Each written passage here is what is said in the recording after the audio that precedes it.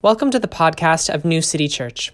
We hope this podcast inspires you on your journey of inward and outward transformation. Please join us on Sundays. You can find more information on our website, grownewcity.church. God bless you. I am legally obligated to mention that this sermon series is borrows deeply from Marie Kondo and her KonMari process. I wrote Marie Kondo, and her team, Sid from her team, said that if you just tell people about the Netflix series and her book, then we're good. You can make this sermon series for us. So I'm very grateful for Sid from the KonMari team. I hope you're joining us here on our live stream.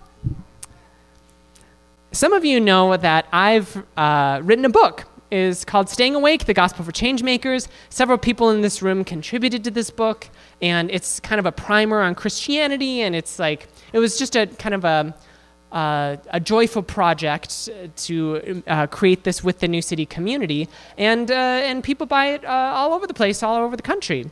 But the thing about writing a book is that once you write a book, you can't stop thinking about what other books you want to write. Do you know what I mean? So it's like you write a book and it's like, oh my gosh, that was so much work. I'll never do it again.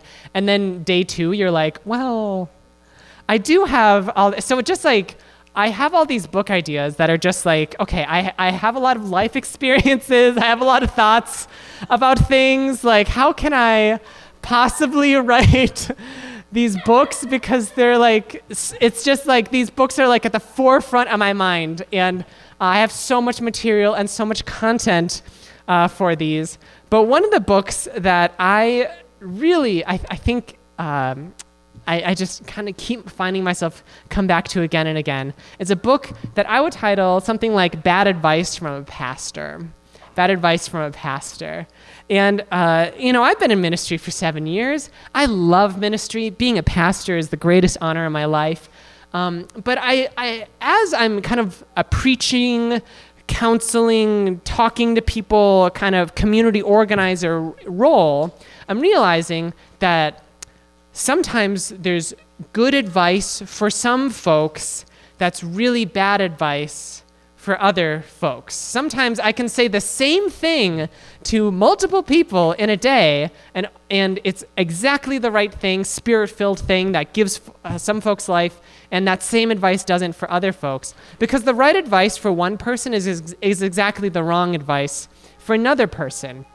And this is kind of the craft. If you're ever interested in joining ministry, by the way, which I highly encourage, blast, 10 out of 10 would recommend, but part of it is kind of this responsiveness of the Spirit that's like, I can't just give the same advice to everyone. I have to kind of like craft a response to it. And this leads us to, since we are focusing on discernment and stewardship this sermon series, this leads us to principle or skill number 57 of discernment, learning to say, this is not my teaching for today.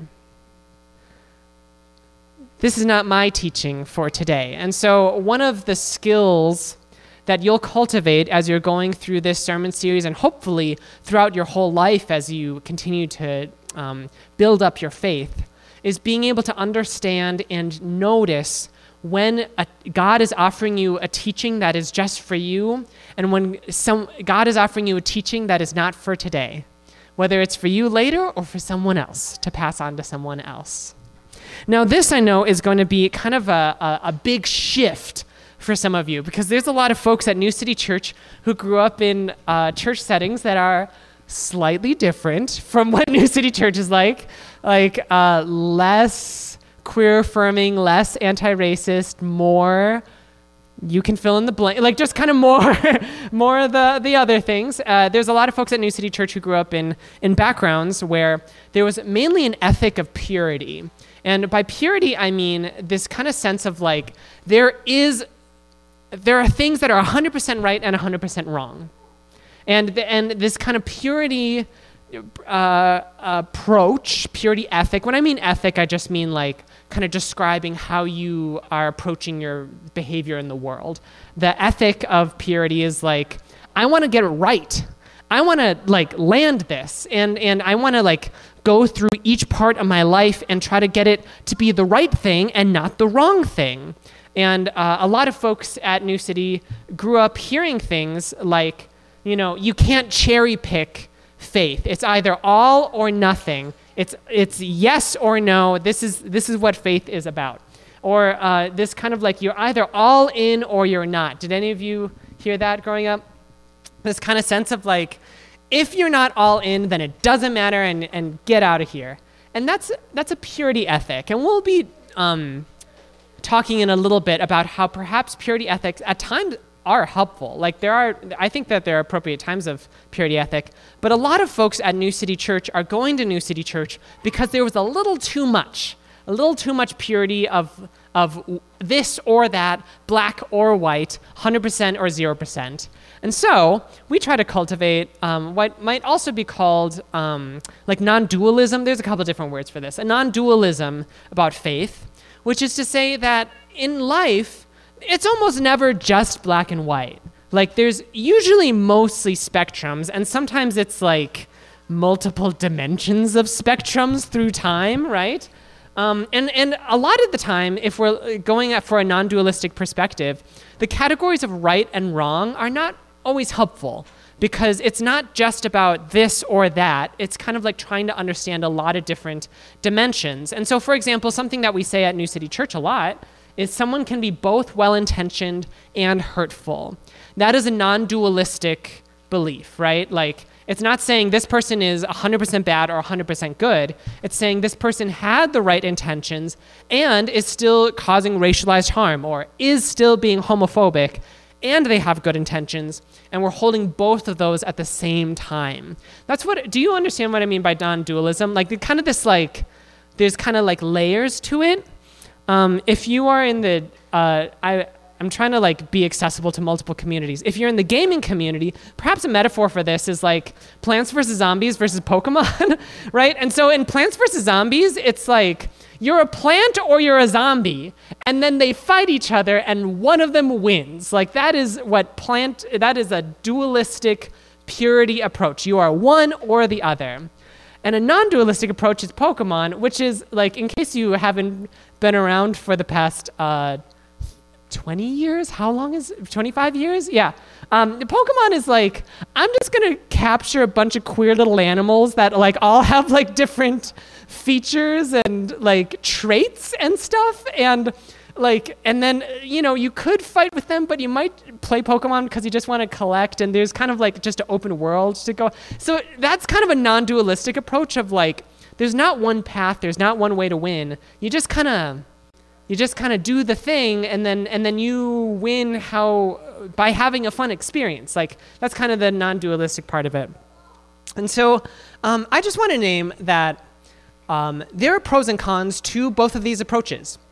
And there's pros and cons to Plants and Zombies, and there's pros and cons to Pokemon. And so when we talk about Pokemon, when we talk about purity,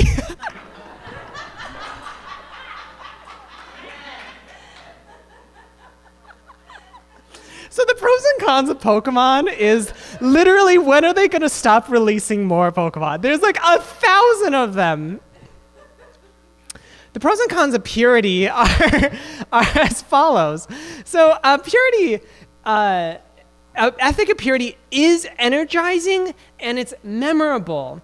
It creates short-term productivity, but it is often inaccurate. And so let's talk about this. Like, I have heard progressives use a purity analysis, community organizers all the time. Are we going to stand up for our neighbors, or are we not going to stand up for our neighbors? Are we going to care for each other, or are we not going to? Like, that is a very purity ethic, right? That's a dualistic ethic. And I just want to name that, like, as a preacher, I am incentivized, I'm motivated to preach using strong dualisms or strong purity, because that tends to get the room the most energized. And so, like, when we're looking at these preachers and how preachers are conditioned through the room that they're with, like, generally speaking, the bigger the room, the more dualistic the preacher has to be, because that's like how you get things cooking, right? And so it's energizing and it's mobilizing, and it's really good for like, we got to get this done, go this way, not that way. Like in an emergency situation, you want to know where the exit is and where the not exit. It's helpful in that regard. And this kind of dualistic thinking, I do think there's a place for it.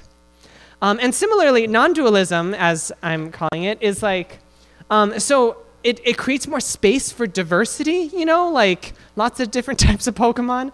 It's freeing, like you can be a little bit more yourself in a non-dualistic setting, like you can kind of show up more authentically. And ultimately, I would argue that it creates for more long-term productivity because it shows a deeper understanding of the actual situation.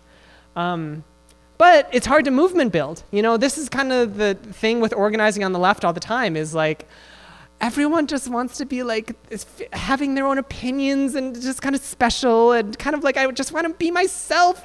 And like, that's great until we have to fill the streets with like thousands of people. You know what I mean? Like it's hard to kind of like get the big push for this.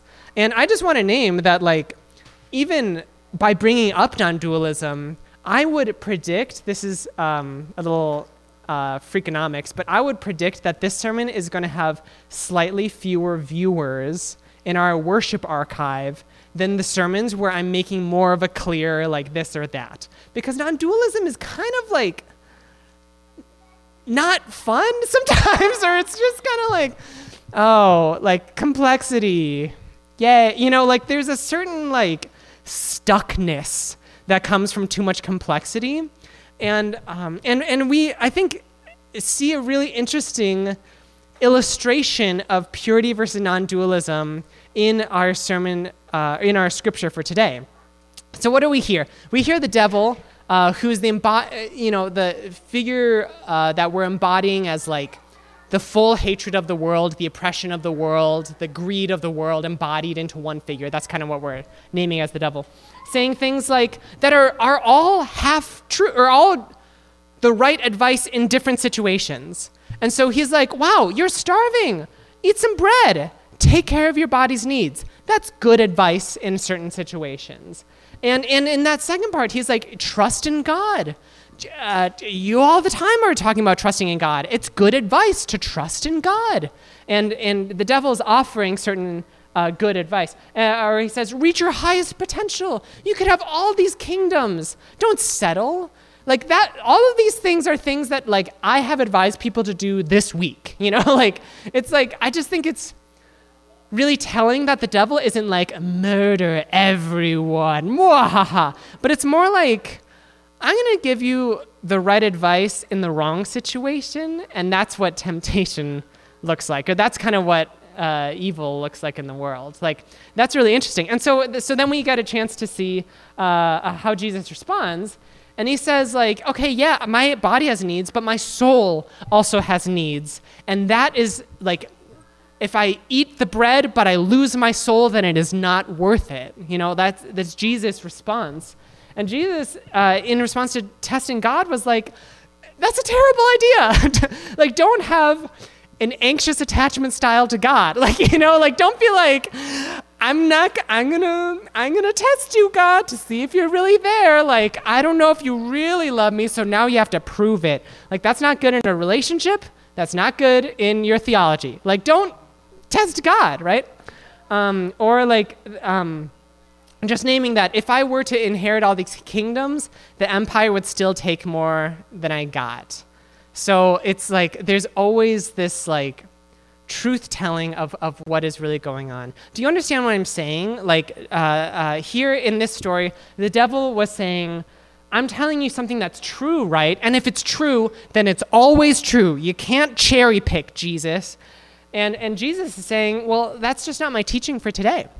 Like, I understand that is right some of the time, but it's not right all the time, and this is not my teaching for today. And part of developing your faith is being able to hold other teachings that maybe aren't for you today without completely vilifying or demonizing the folks who are giving that advice. And so, as we approach Marie Kondo, I think that this is just like a really practical way for us to understand the dynamics between dualism and non-dualism, because Marie Kondo is an example of how to blend both purity and non-dualism in one process. And so what we hear in Marie Kondo is, does this spark joy, yes or no? So there is kind of like you only keep the things that spark joy, but just because you're discarding something doesn't mean that it's bad. And this was actually a huge learning for me, because I kind of was like, it doesn't, pre-Marie Kondo, I was like, I don't really get joy from this, but I might need it, or this is sort of important, or I don't know. And so I would just clutter my whole existence because of not having a strong enough line for this. But on the other hand, I wouldn't want to get rid of stuff because it's like, oh, but I used to love knitting, or I used to love this craft, or I was in this play, and how can I get rid of my theater t-shirt from high school? You all know the theater t-shirts I'm talking about. Just the worst JPEG of a play, and then just on the back, 900 names, incredibly legible font, just like going through, so it's like, how could I possibly get rid of that? I loved that play so much. But it's like, just because you get rid of something doesn't mean that it's bad. And it's possible to say, like, thank you, theater t-shirt, for the joy that you gave me. I have other ways to remember this play, and so I'm going to pass this on. That's possible. That's kind of that non-dualism. And the reason why I love this is not because Marie Kondo is Jesus, because she's not. There's some things that Marie Kondo is. Talk to me after the service, and I'm like, oh, don't love that. But so Marie Kondo is not Jesus, but I'm trying to give you a very practical way to approach something that can be kind of philosophical and kind of hard to grasp. Like if you know how to hold your stuff and decide to keep it or not keep it based off of if it sparks joy, then you know how to create a faith that employs the strength of a purity ethic and a non-dualistic ethic at the same time. And the reason why that's important is because the empire will always be able to trick us if we only operate in dualisms. So, the devil, in this story, the devil was doing great community organizing, by the way. Like, I'm drawing upon the values that you already have and agitating you towards action. And it just so happens that the action that I'm agitating you towards are evil. But that's like kind of what community organizers do. And I just think, like, Jesus is showing us again and again that sometimes we need to swipe left, sometimes we need to pass on certain teachings, hold them in a different place, because God is trying to tell us something, another truth that is also relevant to us. I used to be part of a gospel choir in college, and the way that we would talk about this in the gospel choir is God is sending an on-time message to you. That means that, like, God is, when you pray, when you worship, when you're in community, God is trying to send you a message to where you are right now, meeting you where you are right now. That is what the Holy Spirit is trying to convey to you, an on-time message. And listen, if you're the kind of person who, like, keeps leftovers for a week, and you heard a message from God, and then you put it in the fridge, and then didn't revisit it until way after, like, read the book of Jonah. Like, we see how that goes, right? Like, the whole point is, like, you need to have a relationship with God where you are in real time engaging with God, because God has an on-time message for you. God is trying to set you free now. God is trying to send you love now. God is trying to show you how to create community now. And if we kind of let these truisms, these dualisms, these purity culturisms invade our theology, then we'll never have a living faith. And there is no greater misery than not having a living faith. So this is the challenge for us today, this week, and all weeks. Blessings. Amen.